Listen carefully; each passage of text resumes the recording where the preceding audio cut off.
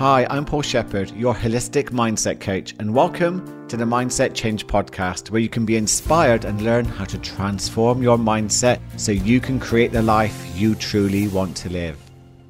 Today, I'm excited to have in my studio British diving Olympic silver medalist Leon Taylor, who's very busy being an executive coach, mentor to Olympic and Paralympic athletes, creator of the Mindset and Movement program, and is also author of Leon's Magic Mantra.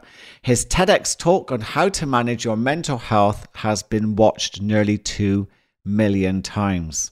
If you're new to the show, please subscribe so you don't miss another episode. And welcome, Leon. Thanks very much, Paul. Delighted to be joining you. I'm glad to have you here because we're going to dive right in. Jokes about diving in right in are probably going to feature a lot. I'm really sorry about that. But one of the things that I wanted to talk to you about is I've watched your TEDx talk about mental health and movement. And it's been watched by nearly 2 million people. I don't know if you've seen the latest stats on it. So it's still doing very well. But I think most people know that exercise is good for them, but they might not be sure why. So how does movement really help someone who's got stress, anxiety, or any other mental health issues? Yeah, well, what a great place to begin. So I think it's widely acknowledged by most of the population that physical movement, exercise and moving your body is good for you physically. So it keeps the cells healthy, it's cardiovascularly. So this is widely known. And of course, when you're looking at body composition and maintaining a healthy weight and such, like, we know that movement as well as nutrition is one of the ways that you can move towards higher levels of health. You know, there's lots of factors that are involved. But when I was researching my TEDx talk, I was fascinated to see the link between physical movement and one's mental well-being and mental health. And I think it's often overlooked, the benefits. We sometimes make movement stressful. Mm-hmm. We think, I must force myself to do exercise. I must force myself to go for a run, but I hate running. I must go to the gym, but I don't like it. And we find ourselves in this world of creating even more stress. I think what was interesting for me is that stress is a global epidemic, but stress is both good and bad. So there's probably a place to start there as to this notion of what is stress and how it shows up in someone's nervous system. But the research I was doing was showing that physical movement, even light physical movement, even just changing the position of your body, completely transforms what's going on in your nervous system. And we often spend, and I argue this in my TEDx, too much time stuck in our heads, trying to think our way out of the problems. But sometimes thinking can make those problems worse, especially when we fall in patterns of overthinking. And this is speaking to your question around stress and anxiety. I would argue stress and anxiety from a psychological point of view, the overthinking is playing a huge part in it. And of course, if we try and think our way out of overthinking, we get even more in a muddle. So one of the quickest and most effective ways to disrupt that pattern of overthinking is to move the body from whatever your ability is. So if you're in a wheelchair, moving the upper body, vice versa. There's always a way that we can move our body, and it doesn't necessarily need to be vigorous. You don't need to force your body into doing something that you don't enjoy or don't want to do. And that frees up people to look at movement. And I'm specifically using movement rather than exercise, or exercise plays a part, in a way to disrupt the buildup of stress, but also to completely change their experience in the world. And what I mean is how we experience the world. I mean, mindset change, that's the filter of how we experience what happens to us, how thoughts, feelings, emotions, our beliefs drives that, our attitudes, and ultimately our behaviors. But our experience of the world can be completely changed by, if you and I were to now stand up, Paul, and to stretch our arms up into the air into something that could be defined as a power pose. We would change our neurobiology in such a way just in a few minutes that when we sat down, we would notice a change in our mood. And arguably, if either one of us or both of us was a little bit nervous or stressed about this interview, that would be a fantastic way of settling ourselves down. So it has a profound effect, even in small doses. And in larger doses, physical movement exercise can be shown to change the shape of the brain. Various neurochemicals are released which repair the brain, which heal the brain, provide new connections, particularly in the hippocampus and prefrontal cortex, which of course are the control centers of the brain. And regular exercise has been proven now. Wendy Suzuki, one of the foremost researchers in neuroscience, has shown that cognitive decline over time can be changed through a regular movement commitment, or exercise commitment in this case. So it's fascinating. This isn't anecdotal. There's tons of research out there now. And when I was taking my deep dive into the research, I was blown away by the importance of regular physical movement for our mental fitness. You know, we look at our physical fitness, but this is mental fitness through physical movement. That's such a good answer. And I really like the way that you're describing, just making it simple, because you're right. People do think about exercise as in they see themselves not being able to cope and being hot, sweaty. It's too much of a challenge. So their mind puts them off of it. But what you're saying is just simply getting out of the chair or just moving your arms around can make a big difference in regards to their physiology and to relieve stress. Yeah, I think there's a two-pronged attack, I think, Paul. So there is the disruption of the buildup of distress. So let's just go into stress. So stress is good for you and stress is bad for you. So what the hell do we do with that? So I really like the definition. I know you'll be familiar with this as eustress and distress. Yeah. So in short, eustress is a stress on the nervous system, which you respond positively to. So a great example would be this morning I lifted a heavy weight above my head, causing a massive stress in my body. I put the weight down and I stopped and I rested and I recovered from that acute stress. And therefore the adaptation meant that I got the benefit out of it. Okay. So I will come away stronger. Another one would be just before I go on stage to do one of my presentations, I feel an acute rush of adrenaline in my body. That's a stress which focuses my mind. I do a little breathing technique and then I go on stage in front of a few hundred people and I'm able to perform. Again, a eustress. Okay.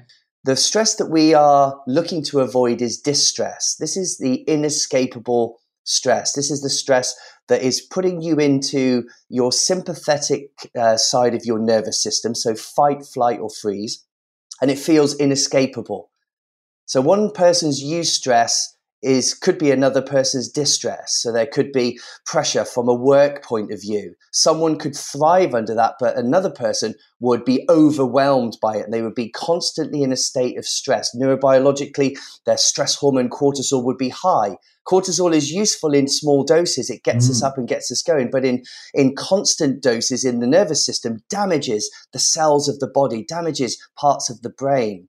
So distress is what we're looking to avoid. Now, you can't avoid it completely, but you can disrupt it. And one of the most effective ways, in my experience and the research I've done, to disrupt the buildup of stress is to physically move the body. So often when we're in a place of distress, I would imagine that I certainly carry tension in my jaw, my shoulders are hunched, I may be over the laptop, the emails are coming in or whatever it is. I'm poisoning my body from a neurochemical point of view, but I can't get up because I'm in the middle of something. So what can I do? Well, I can drop my shoulders. I can expand through the front side of the body. I can relax my jaw and my face, and I can deepen my breath. Nasal breathing, I'm a big fan of breathing techniques. So nasal breathing into the belly using the diaphragm.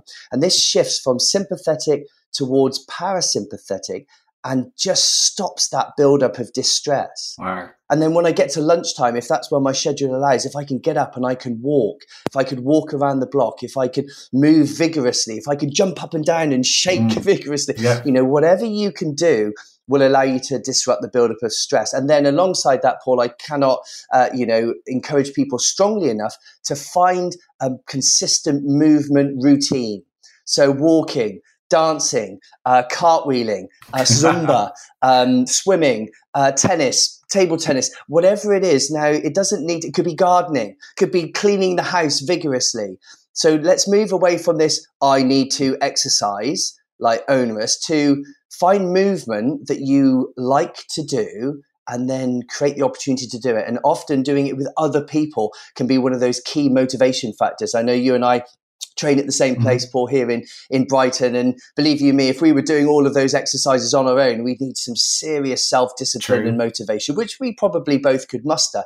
But it's so much better being in a room with someone else encouraging you, loads of other people doing it, and that shared joy of movement. So Kelly McGonigal's fantastic book, The Joy of Movement, it talks and speaks to how moving alongside other people in dancing or in an exercise class can stimulate even more of those positive neurochemicals. Brilliant. I think anyone listening to this will get an idea, hopefully an inspirational idea of what they can begin to do differently. It doesn't have to be hardcore exercise. Just looking at anyone who's listening to this and they're not sure if they're moving enough. Are there any physical signs that someone isn't moving enough? Are there any mental health signs that someone might not be moving enough?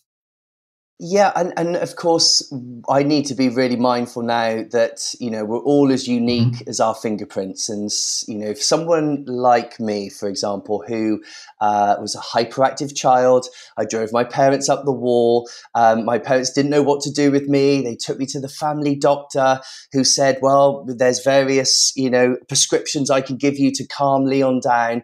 But my parents decided not to go down that route. They decided to try and tire me out through physical movement. So my need for physical movement is a lot higher. And I really notice it, Paul, when I'm maybe my routine is varied, or maybe I'm with an injury as I am at the moment. Sometimes my topping up my levels of physical movement, sometimes they're a little bit low. And I can really start to notice a sense of angst in my in my mental kind of wellness, like a bit more irritable, less patient. And my partner, Ali, often says, you've been for a run today. And that's her polite way of saying, you should probably go out and move because you're in a stinker of a mood. And no one is immune to it. I mean, one of the things that I've been yeah, exactly. One of the things I've been very fortunate to explore over the years is various types of movement. And I have a regular yoga practice. I've been teaching yoga for over a decade, and there's always a way that I can move my body. So even if I'm getting up to travel somewhere at 5 a.m, I always roll out my yoga mat for at least 5 minutes. So I prove to myself that I'm the type of person that moves every day. Even if I'm ill or injured, I find a way to continue to physically move. And then other days, maybe I can fill my day with an Ironman triathlon, which I've been known to do over the years. Wow. So it's that commitment to the right amount of movement for me. Now, other people who aren't used to moving will find it difficult when they start because it's unfamiliar. The body has to adapt. So it's being aware of what's worked for you in the past, but also being curious enough to find new ways and be open to new suggestions. I mean, I've just written a children's book, and it's amazing when I go into the schools because the children are just like, yeah, I'll try anything. I described the height of the diving board I used to dive off, and I said, who wants to do that? And they all put the hand up. If I told you what it was like, Paul, you'd be like, there's no way I fancy standing backwards on a 10-meter board. But I think as adults, and bearing in mind we're just kids with bills, I think we need to look at the world in a more curious way and just think, well, what would happen if I did try a new activity? Well, I get feedback, I decide whether it's for me or not, and I can go for there. So if there's various signs our body needs something, but until we give it a try, we don't know what our levels are, what we actually need. And as you know, Paul, because when you start to regulate move or exercise, or you get into a particular physical activity, you really start to build, an excitement for it. And then, that virtuous cycle starts to move upwards, and you want to go even more because it gives you more energy. And that's the key. If you're doing movement which boosts your mood, which changes your state, which gives you more energy, which sounds counterintuitive, doesn't it? Then you found the right one at this moment in time for you. Yeah, no, that you're boosting your mitochondria cells. So there's going to be much more in the way of your, battery packs being formed within you. And that's the thing when people say, where do you get all your energy from? It literally is been building it up from regular movement. I'm a big fan of exercise, and it's nice to see you outside of Lycra. So it's nice, we have normal clothes. A lot of the people I hang around with, I only ever see them in Lycra. So that's that's the thing. That's the community of people I hang around with. So you're more likely to do it yourself. But if there's anyone listening to this who has a resistance to movement, what advice would you give them if they can feel that, we talked about it a little bit earlier, but that inner resistance that stops us doing something? What advice would you have for them? Yeah. I mean, it depends, doesn't it? It's always that opportunity to go, how interesting, what is my resistance? And asking that question to yourselves, like, what is it? What am I afraid of, if that's a factor? What am I worried about? And then once you start to find out what is in your way, you can then start to think, well, what could be a way through that? Time is a big one. I've got no time to move. Okay, great. So do you brush your teeth every morning? Most people would say yes. So would it be possible for you to do 10 squats while you're brushing your teeth? Possibly. Well, yes, I could do that. That's not going to make me fit. Well, the goal isn't to make you fit. The goal is to introduce some physical movement into a daily routine that you are almost unaware of, that it starts to become an identity habit. James Clear talks about these wonderful ways of stacking habits and bringing things in, so that, the fundamental rule to bringing anything new into one's routine by way of a habit is it needs to be established before it can be improved. So there's no point in forcing yourself to go to the gym for an hour when you hate it. But if you do 10 squats and each day you do that, over a week and 2 weeks, 3 weeks, 4 weeks, and suddenly it's part of what you do, then the next step might be a little bit more interesting, because you've already built up and you've proven to yourself with small wins that you're the type of person that is committed to moving every day, because you know that it's good for X, Y, and Z. And everyone has a different buy-in. And there's different levels to that. But I think one of the biggest things is find a tribe, find a friend who is also doing a similar thing, and join in. You can keep each other motivated, accountable. You can make it fun, because solo motivation's fickle. When you need it the most, it's not there. So accountability and commitment are things to create through environment and choices. And that can really inspire you to stick with it, because as you know, Paul, if you're going to make any changes, it's all about consistency. It is, definitely. And we aren't what we do occasionally, we are what we do consistently. Yeah, I really love that you mentioned James Clear and what he talks about in regards to atomic habits. And BJ Fogg, just brought to mind BJ Fogg did the book Tiny Habits, and he talked about every time he went to the bathroom, he did a few press-ups after having a pee. And that's how he began to build into his life a exercise routine, whereas before there was a level of resistance. So just by saying every time he peed and pulled the flush, and pulling the flush was a sign to do some press-ups. I thought that was quite genius to actually just get that element of moving into his daily life. Yeah, and I encourage all of your listeners and viewers to be creative. Just because Paul or Leon make this suggestion or whatever it is, but you could be standing on one leg in a tree position while you're making your cup of coffee. You're training your proprioception. You can be doing cartwheels in the garden with the dog, the cat, your children, whatever it is for you. I had a friend. I work as an executive coach, and one of the clients that I was working with a number of years ago, she was like, "Look, I haven't got time to move. I don't really want to. Did lots of resistance." So I was like, "Well, what did you used to do when you were young?" And she was like, "Well, I used to go roller skating." And I said, "Oh, how fun." And she happened to have a child of a roller skating age. And so, of course, my suggestion was very simple. What would happen if you spent time with your children because you're time poor, and you both learned this activity and you were relearning but teaching at the same time? Boom. Wow. It was the magic movement. And of course, as we worked together, she reported that. And then, of course, then she was like, "And now I'm running, and now I'm watching my nutrition," and such like. And that was the shift, right, into what other healthful habits can I bring into my routine, rather than me piling on, here's 10 things you need to do to transform your wellness. It's like, well, what's the one thing that's then going to lead to the others. And that, I think that's a great example, because you're combining the joy of movement, the joy of motherhood and interacting with your daughter, and all of those wonderful things that you would be doing anyway, but creating a learning environment, a growing environment. And imagine the dance that's going on in the nervous system and the brain when all of that's taking place. Yeah, do you know what? I really, really love your message about not making it a fitness goal, but to have fun and just make it a goal just to move more, however you're doing it. I think that's a really powerful message that I hope people listening to this are feeling inspired by, because I think when we talk about movement and exercise, people think of abs and looking super fit, and it looks unattainable, and it looks too hard as well if you've never really done anything like that. You know, I meditate on a day-to-day basis and I do yoga, and it's for us, it's been taking years of practice to get to anywhere to where I am. I don't even class myself as, professional in any way of those. I always feel like I'm learning something new, but it just takes consistency, but just small steps at the same time, and make it fun. It's got to be fun. Otherwise, those dopamine hits are not going to come and remind you to do it next time. Exactly. And, so for me, exactly the same. I come from a world of high performance sport where it was about being the best in the world. And that's a tyranny, right? I love Brené Brown's work, and one of the reflections of her work is progress, not perfection.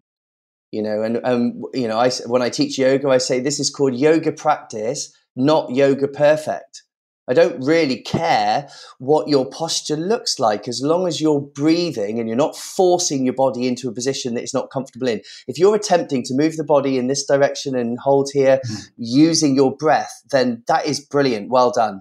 Because a lot of the resistance, especially from males, is, I can't do yoga because I'm stiff. I say, well, that's exactly what an opportunity you have through the practice of yoga to increase your mobility, because without our mobility, our options are limited.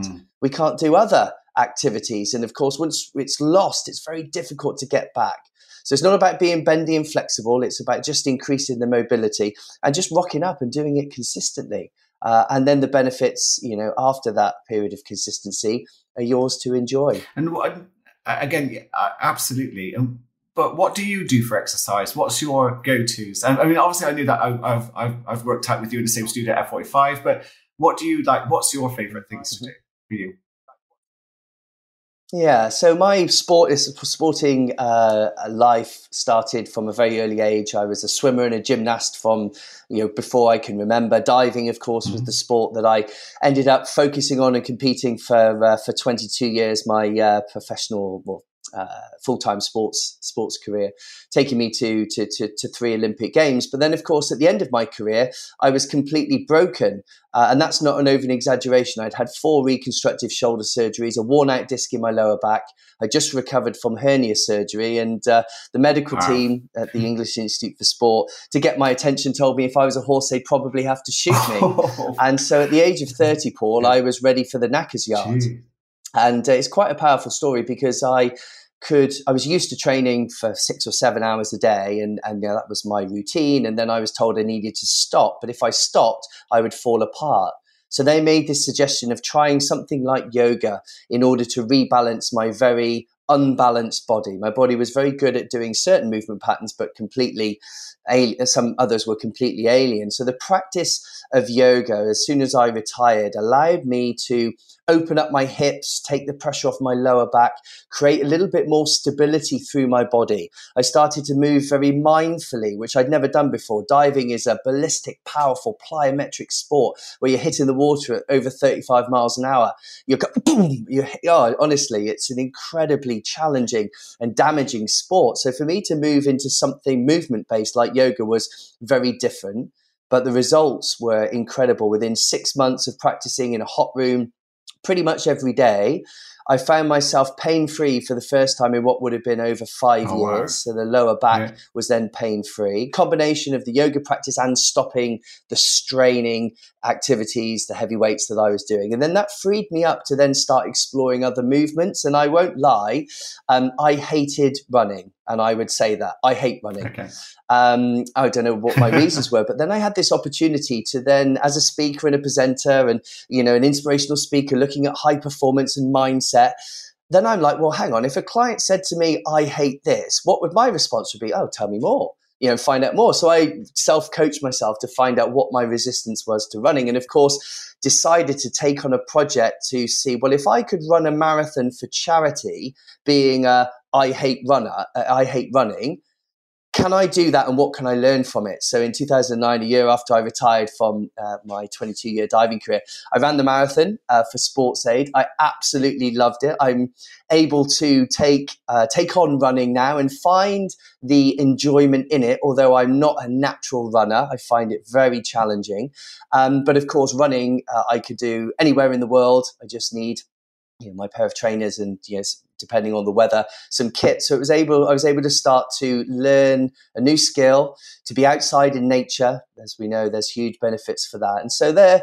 And then of course, being a novice again, I was making huge improvements. I was learning. I was speaking to people of how do you do this? Now I've done ultra marathons and a few other things, not because I want to be the best in the world, but because it just opens up nature and connectedness, sharing it with other people, movement alongside others. And that led me into experimenting and playing with triathlon. And to celebrate my 40th birthday, I did the Ironman triathlon in Lanzarote.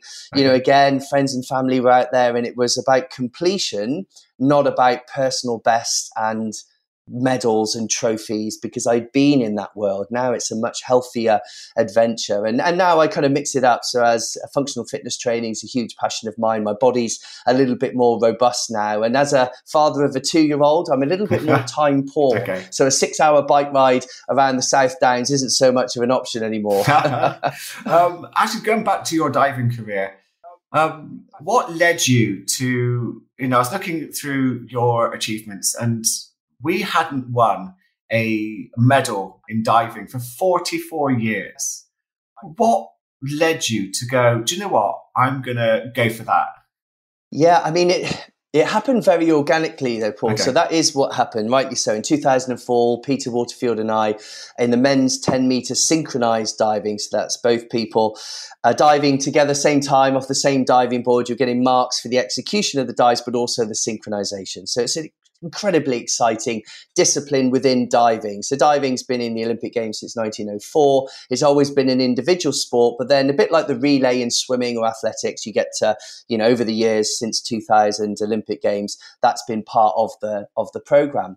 Now, when I started diving and I was 8, I just had dreams of going to the Olympic Games. When I was 6, I watched it on the TV, and any sport would do because I was a child, but I just wanted to go and experience the magic of the Olympic Games. And as it happens for me, where I was based, a bit of luck and randomness, a local club, diving club, I was able to get a good start in the sport. The fact that I did gymnastics for many years, transferable skills acrobatically meant that I was able to progress very quickly. And so I accelerated through the ranks. When I was 11, I was the best in the country for my age group. Same at 14. At 16, I made the men's team. At 18, I qualified for my first Olympic Games. And then as you start to experience, it starts to go, well, what is possible? And of course, the introduction of the synchronized diving meant that I could do multiple events, so the springboard, the platform, and the synchronized. And it just so happened that my partner and I, Peter Waterfield, were, on that verge of breaking through. And in the Sydney Olympic Games in 2000, we were 4th. Okay. So agonizingly close to breaking that medal drought. And then, of course, 4 years later, after 2 reconstructive shoulder surgeries, a period of ill mental health and physical challenge, to come through and to stand on the podium 20 years after I watched the Olympic Games on the TV as a 6-year-old was an incredible moment, and in the history books of the sport. And how did you? As I said, it's such an amazing set of achievements, and I love that you put this into almost like an autobiography in your new book, Leon's Magic Mantra. Because I had a read through, and I think it's wonderful for kids. Can you tell me, how did that come about as well? Because there it is. How did this come about? And what's the purpose behind it? Why this book? Yeah, thank you. So now I'm a father, and I've been viewing the world very differently. But I've had the wonderful opportunity over the years to go into schools, to share my Olympic medal, talk about my dreams and aspirations, and inspire all of these young children all over the country, and in some cases all over the world. And it's something that's massively rewarding for me intrinsically. And when I had the opportunity to work with Sarah Griffiths, who's a children's author, she'd worked with a few other sports people before to bring their inspirational story to life. I really felt I could combine my work as a performance coach and a mindset coach, my fascination into the psychology of performance and wellness, and bring it all together using my years as a young sports person, what I learned along the way. And the main intention behind the book is to utilize my story to improve children's self-belief. Now, we talk about the magic mantra as something I used to say to myself before I would go into a situation where I was going to be scared. And in this context, it was diving. Standing on the end of a diving board on your tiptoes with people staring at you, and you've got to somersault through the air. And if you get it wrong, it really, really, really hurts. I suffered injuries when I was young, and then that filled me with fear. And of course, this is common. Whether it's children or adults, we find ourselves fearful. We find ourselves getting in our own way. And what I share in the book, some practical techniques, so visualization, breathing and smiling, changing our physiology, being curious, but of course the mantra, what we say to ourselves as well to seal in that focus or that enjoyment or whatever it is, just gave me the chance to share this story in a different way. I wrote a book previously on mentoring, a huge area of passion for me, giving back to in my case, the next generation of young athletes, sharing my experiences in a way to inspire them.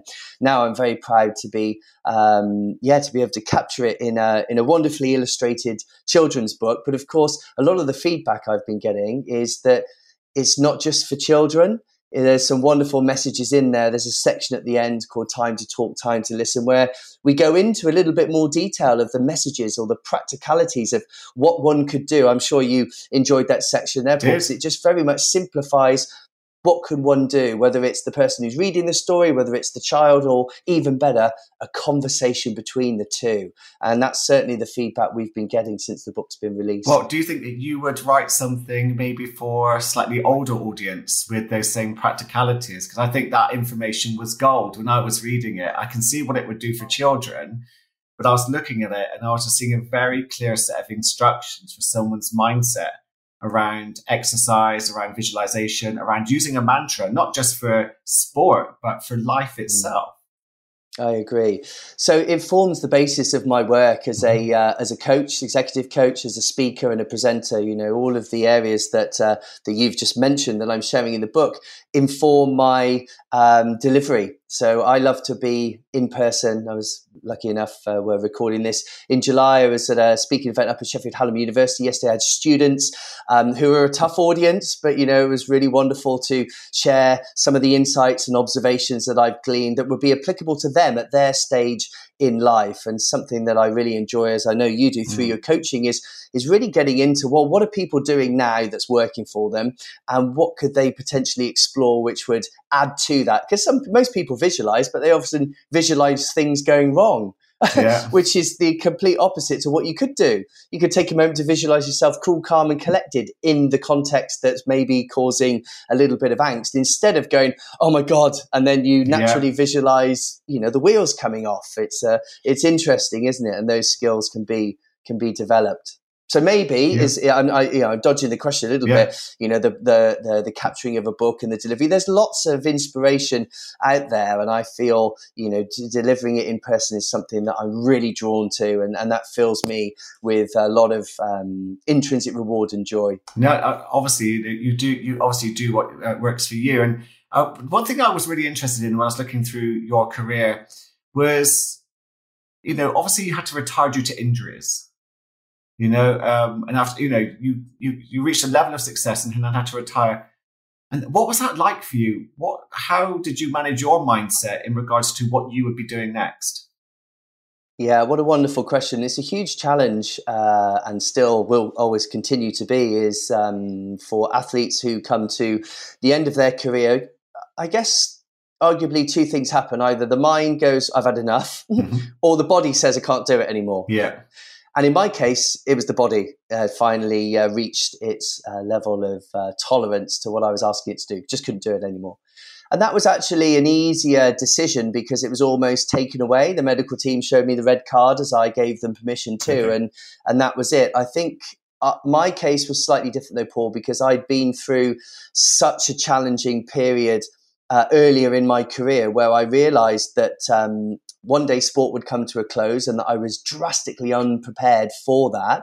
My first 2 shoulder surgeries were before I won my Olympic medal. Luckily, I came through that and a period of depression, mental health challenge to then stand on the podium. And that gave me, the understanding and the experience I needed to then be very much aware that I was on borrowed time by way of my athletic career at this particular level. And at one point it would come to its close. And I started to do some work. And that work was very simple. It was like removing my identity from what I did, as in I am an Olympian, to I am Leon, a human being, and I choose to do sport at a high level. And then once I managed to do that with the help of some excellent coaches, I was able to go, well, what do I enjoy? What are the things that are important to me? And really start to look at where I could focus my attention as and when my sporting career came to a close. So I was drastically underprepared, of course, because you can never be fully prepared, but I did have some idea on the areas that I wanted to pursue and continue. And I started those to a certain degree while I was still competing. So it was a reasonably smooth transition into some areas. But the big gift to me were the medical team, and they said, look, you need to do something like yoga. And I had no idea what it was. And now it's an important part of my life and my business and what I do. And I didn't know that existed until I'd stepped away from the sport. So I didn't have it all planned out, but I did have a few things. So my BBC commentary, my public speaking, inspirational speaking, some of the TV stuff. And I knew that performance was an important part for me. So standing on a stage is a bit like standing on a diving board. So I knew that that would fire my nervous system in a positive way. So the difference is I'm just not wearing my budgie smugglers anymore. Well, I might be, but I'm under my clothes. That is such a big mindset shift change. And I think anyone listening to that could be inspired to think about, because it is quite a change from one, your goals and dreams from one area of life, and you've made a transition. You had help, you had coaching and support to help you move and create the life that you have now. What advice would you give to anyone who is, not able to live the life that they want anymore, or not really living the life of their dreams, but would like to make that transition? Yeah, I think it's getting... So how I chose and found the sport that I enjoyed the most when I was young was I just tried everything. Okay. And I think as adults, we sometimes take a little bit too much of a cautious approach, like, oh no, I'm not going to like that. I can't do this. And we get in our own way. So the freedom of exploring and trying new things can inspire new curiosities, and you can really start to find areas that you didn't know existed. But it's that small kind of action, see what you think, get the feedback, pursue or step back and be really creative as if you were an 8-year-old trying to find a new passion. I think sometimes we think our way out of things that might be a source of joy and inspiration and challenge. You've got to kind of techniques I use, understand what's important to you. One of the coaching is really getting to the nub of it. It's like, well, what's important to you when you think of career? And then asking that question again and again, and really trying to elicit some values and some things that are important. Because if the things that are important to you are acknowledged, or you tick them off through an experience, then you're more likely to stick to it and is more likely to be a fit. And ultimately, if you're stuck where you are and you cross-reference it with your values or those things that are important to you, and you realize there's some big gaps, then you know why this isn't working and what you could explore. Otherwise, you'll still be in the same position in 10 years, and you'd have missed out on that 10 years of exploring and finding new things. So I think starting in taking that first step and just being a bit more curious as to what else is out there. I think curiosity is a big superpower. I think as coaches, that's what we're always, in a way, tickling with our clients, not physically, but tickling in a way, getting them to really become curious, because that's where we gain so much. So if people wanted to have coaching or yoga or find out more about you, where can they contact you, Leon? Please pop a few contacts in the show notes. I know you do that wonderfully. Mm-hmm. So my website is a great place where you can contact me and my team directly, find out a little bit more about what I'm up to. My company, Adecchi Performance, is the coaching company where I run my executive coaching. What's unique about that is that we use biometric tracking to monitor stress and recovery balance. So this has been done in athletics and sports people for donkey's years. Now it's available to all. And I find that a really powerful way of starting a coaching relationship where I can look under the hood from a physiological point of view, and we can have some big conversations around what's working, what changes might be made. So it's a really rewarding part of what I do, and a lovely use of the current technology available. So that's in the show notes. And of course, please, if you know young people, or if like me, you're just a kid with bills, then see what you think to my book, Leon's Magic Mantra. And then I suppose the last thing to remember, something I'm very proud of during lockdown is I created something called Mindset and Movement, which I delivered every week, 3 times a week over Zoom publicly to reach people who are obviously all in lockdowns and stuck at homes, combining mindset coaching and movement. So yoga, a bit of HIIT training in there, some meditation, some breathing, absolutely everything. Right. And now I'm working with Retreat Away, and I'm delivering a retreat in October. So if you want to break a fitness, wellness, restorative break with me in the beautiful surrounds in Faro in Portugal, then I'd be delighted to engage with you and share more about that. Sounds amazing. I want to say thank you so much for coming on the show and sharing with us your not only your story, but also the philosophy and the science around movement and mental health. I think hopefully anyone listening to this, hopefully will get a lot from it. Thank you so much for coming on to the show, and hopefully I'll see you at F45 soon. Look forward to it. Thanks very much for having me, Paul. Pleasure. You're welcome. Take care. If you or anyone you know is struggling with anxiety or stress, then I would really recommend New Mind Wellness's Stress Support Formula supplements.